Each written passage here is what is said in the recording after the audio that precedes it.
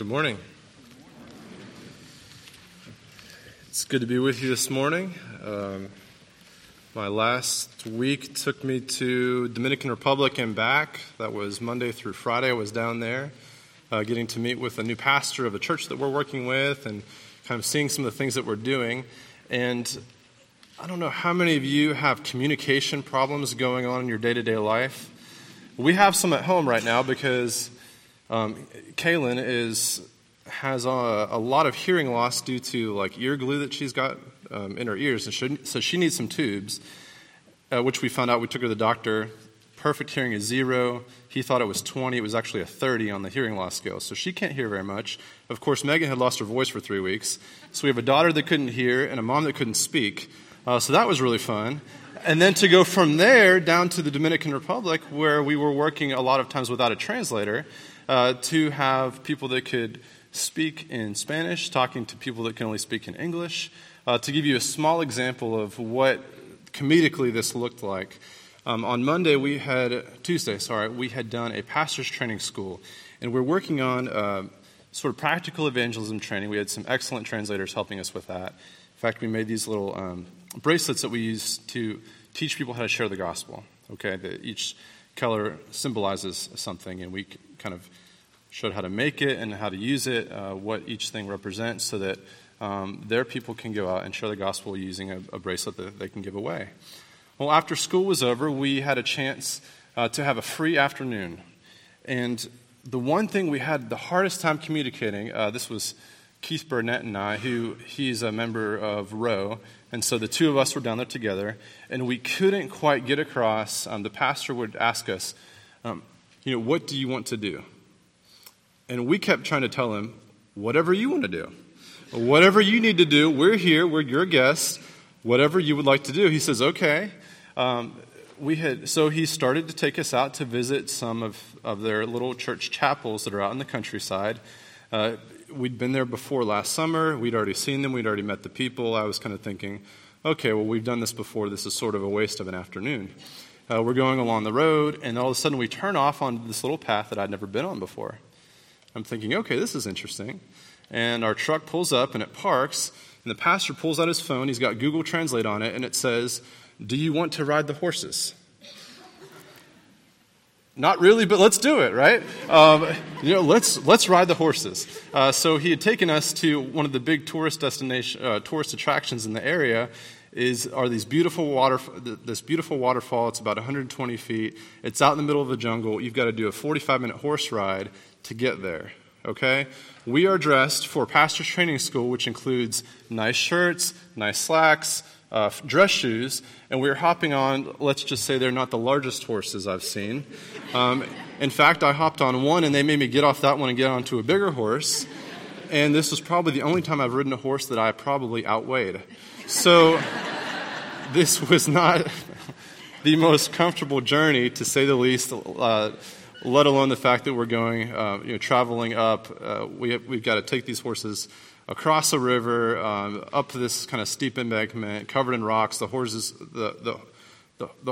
feet are slipping all over the place, okay? And so you're riding a horse, and it kind of knows what it's doing, but it's also got you on the back of it, and it's not very happy with that. It takes us about 45 minutes. We get to the top, and now we're looking across this expanse, and we can see off in the distance, one of the most beautiful waterfalls I've seen in my life.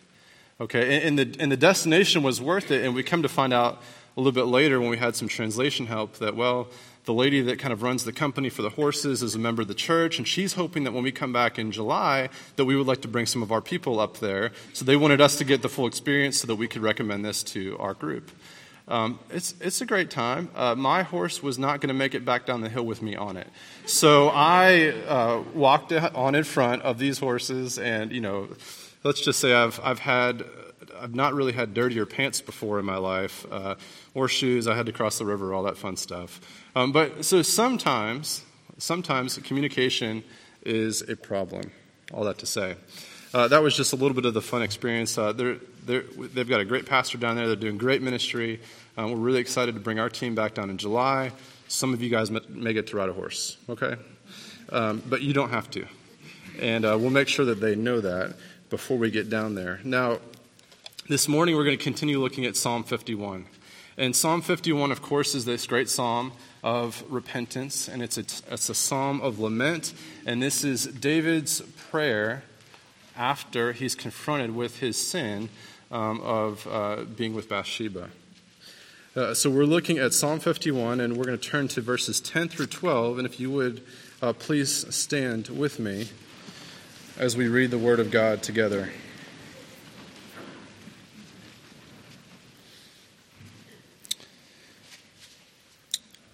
Father God, we ask that you would open our hearts this morning to your word, that you would allow it to penetrate into our lives and our hearts. Lord, that we would clearly see the words that you have for us this morning. We pray in Jesus' name. Amen. This is Psalm 51, verses 10 through 12. Create in me a clean heart, O God, and renew a right spirit within me. Cast me not away from your presence, and take not your Holy Spirit from me. Restore to me the joy of your salvation, and uphold me with a willing spirit. This is God's inspired word for us this morning, so you can have a seat. So this morning we're continuing with David and his journey of restoration. And as Randy said last week, the first step towards a new life, towards a new heart, is understanding the reality that we actually find ourselves in. You know, as Randy said so greatly last week, we are not sinful because we sin, right? But we sin because we are sinful. And as soon as we understand that, we can start to address the problem. And I was thinking about that this week, and it brought me back to another experience we had in the Dominican Republic. And this one involved our medical clinic and Dr. Cash. And we had this kind elderly woman that came through the clinic, and she saw Dr. Cash, and she'd complained about some symptoms, and so he recommended her to get tested, her glucose to get tested, a blood test. And from what I understand of these glucose tests, the normal range is somewhere between 60 and 120. Typically, anything over 200 signifies you have diabetes, right? Is that correct? So she goes for the lab test. We get back the number, and we're looking at it, and we kind of don't really know what to do. Okay, her number was 600. Okay? And so we're thinking there's definitely something wrong with this machine. Nobody had ever seen a number this high before. So we do another test, same thing, 600. Okay, just to make sure it's still working properly. They test one of us, normal people, and it comes back this machine is actually functioning properly. She has a blood sugar of 600. So Dr. Cash asks this fantastic question that I'll never forget. He says, "Has anyone ever told you that you have diabetes?" And she looks at him and says, "Yes, but I don't have it. I just like to eat sugar." Okay? "I like candy," is what she says. "I'm not diabetic, I just like candy." Right? And it sounds great. But the problem with this is that just because she thinks she's not diabetic does not change anything about the fact that she is diabetic. Okay, this is an issue that if she doesn't address, she's going to have serious health problems and had already started to experience them. Do you remember this? Oh, yeah. It's just, it's unbelievable. Has anyone ever told you you have diabetes? Yes, but I don't have it. So that's the same reality that Christians find ourselves in as we're dealing with our sinful nature. Okay, and if we hear it enough, but sometimes we don't believe it, right? Has anyone ever told you you have a sinful nature? Yeah, but I don't think that I'm really that bad, right? Most of us kind of think something like that of ourselves. We're not actually that bad. So as we examine the nature of our soul, a lot of us are like this old Dominican woman, that we're told the results of this conclusive test, and yet we just want to dismiss them and ignore them to think that we don't have a problem. Okay? The reality of our depravity oftentimes just is staring us right in the face. As Randy talked about last week, one of the first things we like to do is blame shift, to throw people off, or we think, maybe if I just don't deal with my sin for a while, it will go away. I'm sure none of you guys have ever thought that, have you? So here's David, right? And so David, what he has done is he is not only to back up to where he first began to sin, he didn't go out with his army. It was the time when kings went out to war, he stayed home. He goes up and he covets after another man's wife. He brings her in. They have an affair. She's now with child. He tries to cover that up by bringing her husband home to make it look like it wasn't his fault. He doesn't go along with it. Now he has Uriah sent back out and killed. And now to sort of continue the cover-up, David brings Bathsheba into his house as his wife, where she is now having a child. And this is sort of where David is thinking, if I just don't do anything about it, maybe it will go away, right? So this is where he doesn't ever address his sin. And we can think, how often have you heard the term momentary lapse of judgment? Okay, David's momentary lapse of judgment lasted, and I'm not professional, this is at least 9 months, right? Nathan comes to him after the child is born. So for over 9 months, let's just call it a year, David is not confronting the reality of his sin. He's done nothing about it except to try to sweep it under the rug, and now is finally time where the reality is coming back to find him. Okay? He cannot escape the reality of his sin. This has been almost a year. And now, after finally he's been confronted by Nathan, David's words is as honest as it could have been. I have sinned against the Lord. Okay, I have sinned against the Lord. See, David understands now.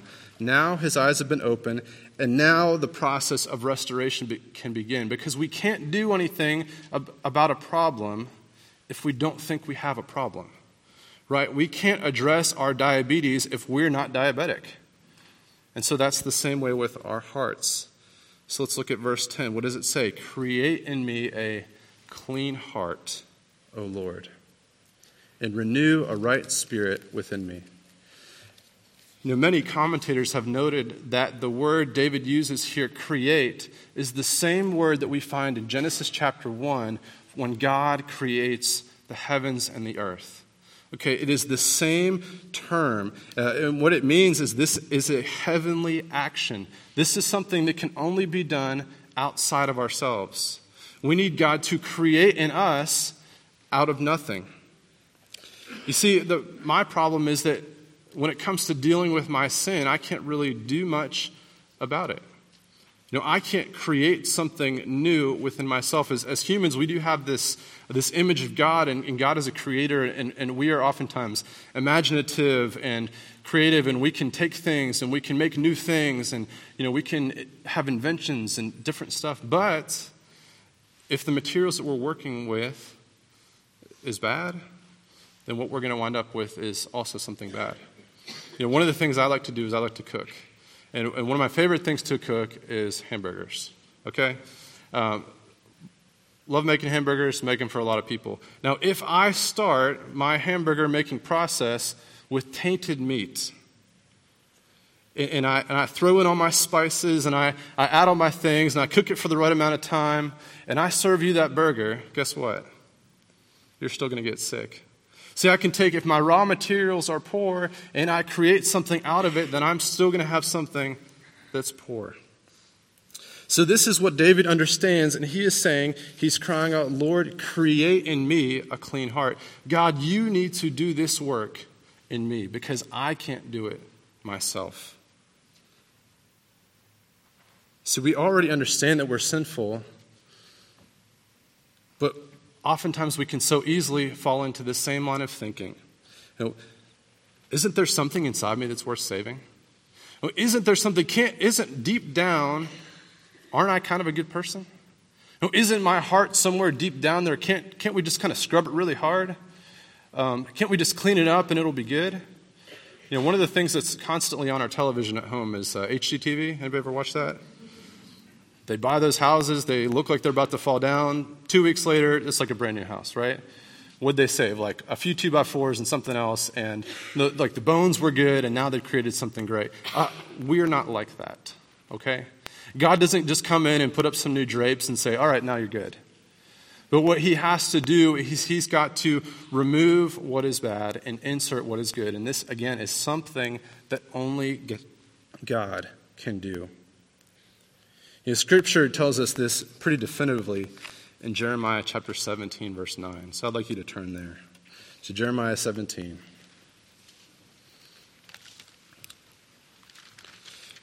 And in Jeremiah 17, God is talking about dealing with the sin of Judah. He's addressing this sin, not just of a person, but within a group of people. And in chapter 17, verse 9, we have probably one of the most damning statements on the condition of humanity. So chapter 17, verse 9. The heart is deceitful above all things and desperately sick. Who can understand it? The heart is deceitful above all things.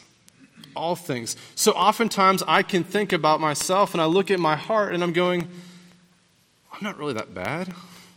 That's kind of the first sign, because what's happening is I am deceiving myself. So even though I sort of understand the idea of sin, I understand the concept of maybe total depravity. If I'm a good Calvinist, I understand that I'm not really good enough to get to God, but I still really feel about myself that there's something in there that maybe I can just fix it up a little bit. But if I listen to my heart, I will be deceived, guaranteed, because that's the nature of my heart, is it deceives. And the first person it deceives is us. And secondly, the human heart, it is desperately sick. Okay, the human heart is desperately sick. Jesus talks about this in Matthew chapter 15.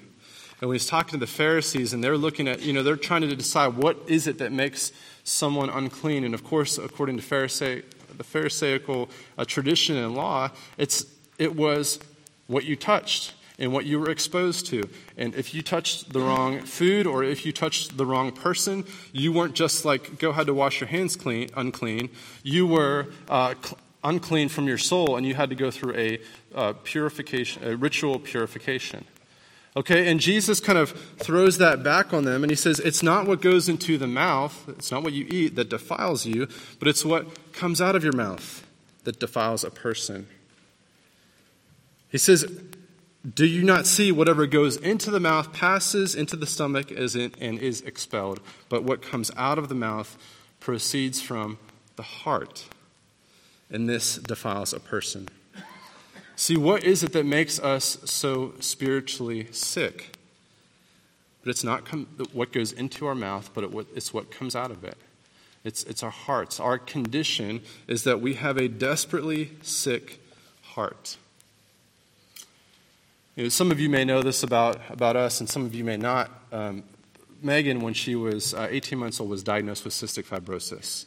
Okay, if you're not familiar with it, like I wasn't familiar with it when I met her, it's a terminal, it is a chronic illness. It's a genetic mutation where it does two things primarily. One, it works in your body to excrete extra thick mucus, right?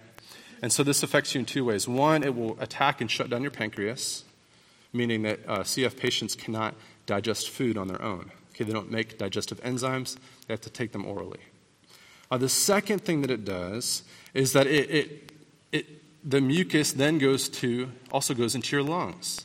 And so CF patients, oftentimes, without breathing treatments and a lot of medication, their lungs will get full of this extra thick mucus, and it affects them very adversely. I never knew what it was because I never knew anybody that had cystic fibrosis. Of course, when I was growing up, the average life expectancy of someone with CF was 20. Okay, and so most people, the reason I didn't know anybody, because anybody that had CF, most of them were spending their time in the hospital, and then they never lived into their teens. So again, this was a very serious condition that I was kind of learning about her as we're dating, and she had seemed fine and normal, and everything was great about her, but then I learned more and more about how this disease affects her body and how it affects other people. And what I started to understand was that a lot of CF patients, even with those drugs, little things like the common cold and little bugs and bacteria that you and I can get and pass so easily, to them it can be debilitating. And oftentimes they'll wind up in a hospital for weeks trying to get over a cold. And in fact, at some point, even with the right medication, even with the right treatment, at some point that mucus is working against you and will effectively shut down your lungs. Okay? So if you have bad lungs, you have two options, right? One, you go on a ventilator for the rest of your life, and you're probably going to die. Well, you're definitely going to die. Two, you can have a transplant. And if you know anything about lung transplant, you don't just get a lung transplant, but the lung works in conjunction with the heart. So you have a lung-heart transplant. That's what many CF patients need. They get to the point where their lungs aren't functioning, and so they need a lung-heart transplant. It is a very obviously invasive and risky surgery, and it is something still that only addresses kind of these symptoms, and at some point those CF patients, the disease will affect the new lungs, and it comes back. You know, when we deal with our sin, if we don't deal with it all the way, guess what? It comes back. Okay, it creeps back into our lives. And so we get to the point, until we get to the point where we look like this, where we tell God, God, create in me a new heart. I need a heart transplant, right? Spiritually, that is what I need because I can't fix that myself. If I'm a CF patient, I can do all the right things, take all the right medications, do everything I need to do. I am helpless to stop the progression of that disease. If I am a human, I've got a condition that's even worse than that, right? I've got this sinful nature that is inside of me that is affecting every part of me, and I am helpless to deal with it myself. That's where God comes in. Where God can look at our hearts. He sees what we need. And He sees we're helpless to deal with this on our own, and He offers us a heart transplant. A heart transplant. Turn to Ezekiel chapter 36. This is just after Jeremiah and Lamentations. Ezekiel chapter 36, verse 25. See, God knows the situation we find ourselves in. This is not some type of hyperbole here, okay? This is just an illustration to kind of help us understand how bad off we really are. But there is hope. In Ezekiel chapter 36, verses 25 through 27, says this. I will sprinkle clean water on you, and you shall be clean from all of your uncleannesses. And from all of your idols I will cleanse you. And I will give you a new heart, and a new spirit I will put within you. And I will remove the heart of stone from your flesh, and give you a heart of flesh. And I will put my spirit within you, and cause you to walk in my statutes, and be careful to obey my laws. See, in the process of restoration, God provides the thing that we cannot provide for ourselves, which is the new heart. Not only does He give us this new heart, but He removes the old heart of stone. This is an invasive procedure. If God does not come into our lives and deal with us in an intimate, invasive way, we're helpless to deal with it on our own. And this is something that's only going to come back and get worse. It's like David and his sin. He didn't deal with it, and he swept it under the rug. But did that make him any less? Did that help him at all? No. This is the woman with diabetes in the Dominican Republic that doesn't understand that she has diabetes until she comes to the reality with it. She's never going to be able to deal with it. Okay, spiritually, we're the same way. I'm sorry this got really heavy, okay? But this is serious stuff. This is sin. But let's go back to the hope. Let's go back to Psalm 51. You got verse 11 and 12. It doesn't just end there. God isn't just leaving us in our hopelessness. Verse 11 and 12, here's David crying out, "Cast me not away from your presence, and take not your Holy Spirit from me. Restore to me the joy of your salvation, and uphold me with a willing spirit. See, John Calvin says, it is natural that the saints, when they have fallen into sin and have thus done what they could to expel the grace of God, should feel an anxiety upon this point. But it is their duty to hold fast the truth that grace is the incorruptible seed of God, which can never perish in any heart where it has been deposited. As Christians, when we are dealing with sin and we're thinking that all is lost and we're thinking that everything, that God will never come back to us and there's nothing we can do to get back to God, here is God saying, I have planted something within you that cannot pass away. That's this new heart. I have given something that will never perish because I placed it there. And even David, who is a follower of God, who is a man after God's own heart, when he sins, he has something there that can never be taken away by any of his sin. See, our place in the kingdom has never been up to us, and it doesn't rely on my obedience. And that's something that David is brought back to at this point. Jesus said, my sheep hear my voice, and I know them, and they follow me.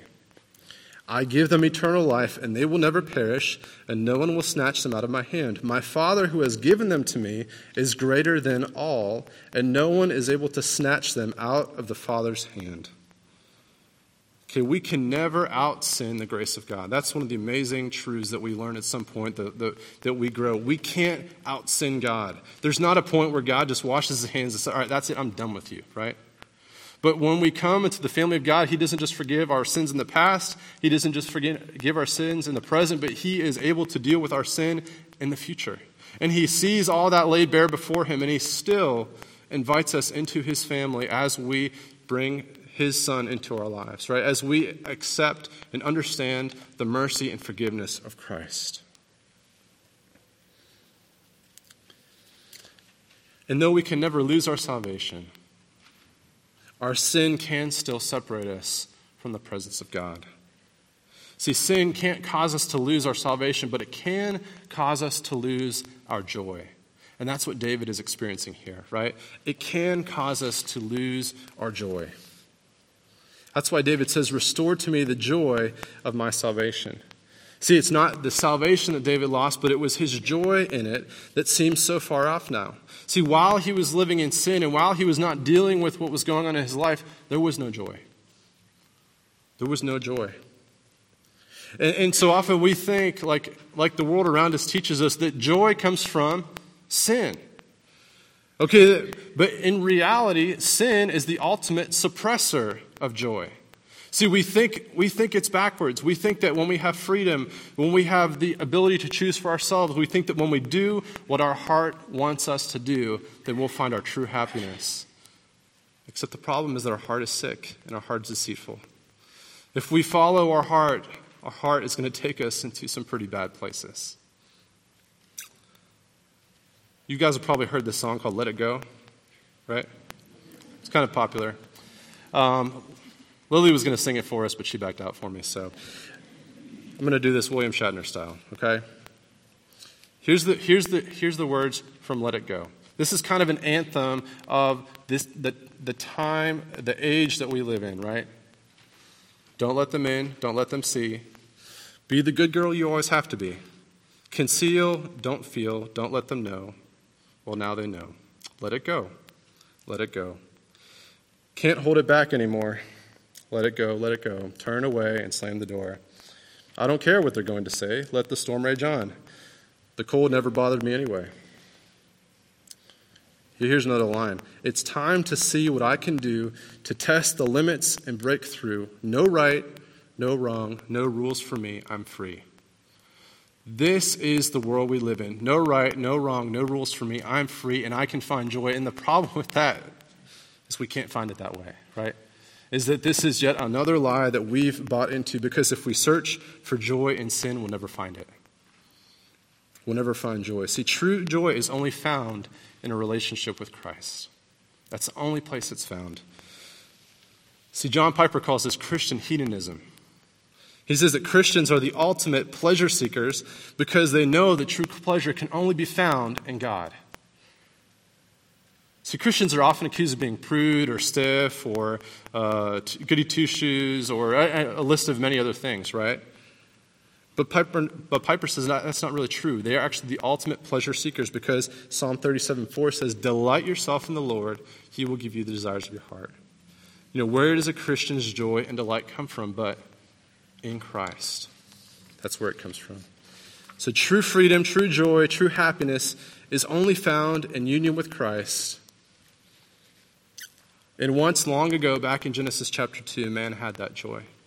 We were there. We were with God in the garden. Everything was great. And sin entered in and affected everything.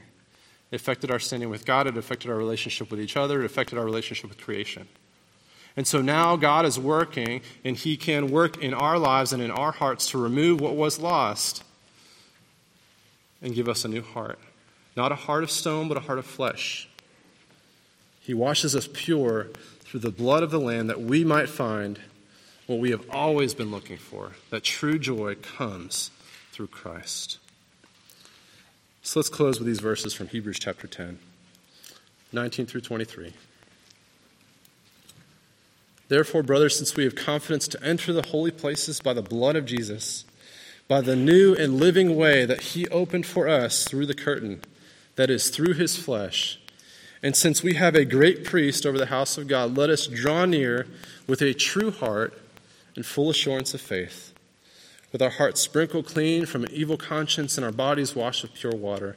Let us hold fast the confession of our hope without wavering, for he who promised is faithful. Let's pray.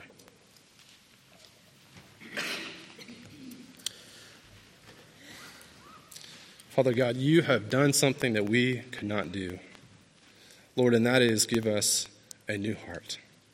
Lord, you know our condition, you have seen our sin, and you know that we are helpless to do anything, and yet, God, you have done the work for us by sending your Son, Jesus, to die for our sins.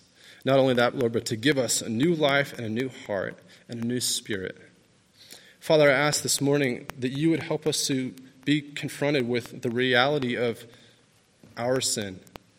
God, that if we have not dealt with it and only swept it under the rug, that it is not going to go away.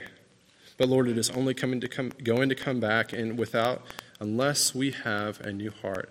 God, unless we are honest in our confession with you and our confession with others, Lord, we may not find joy.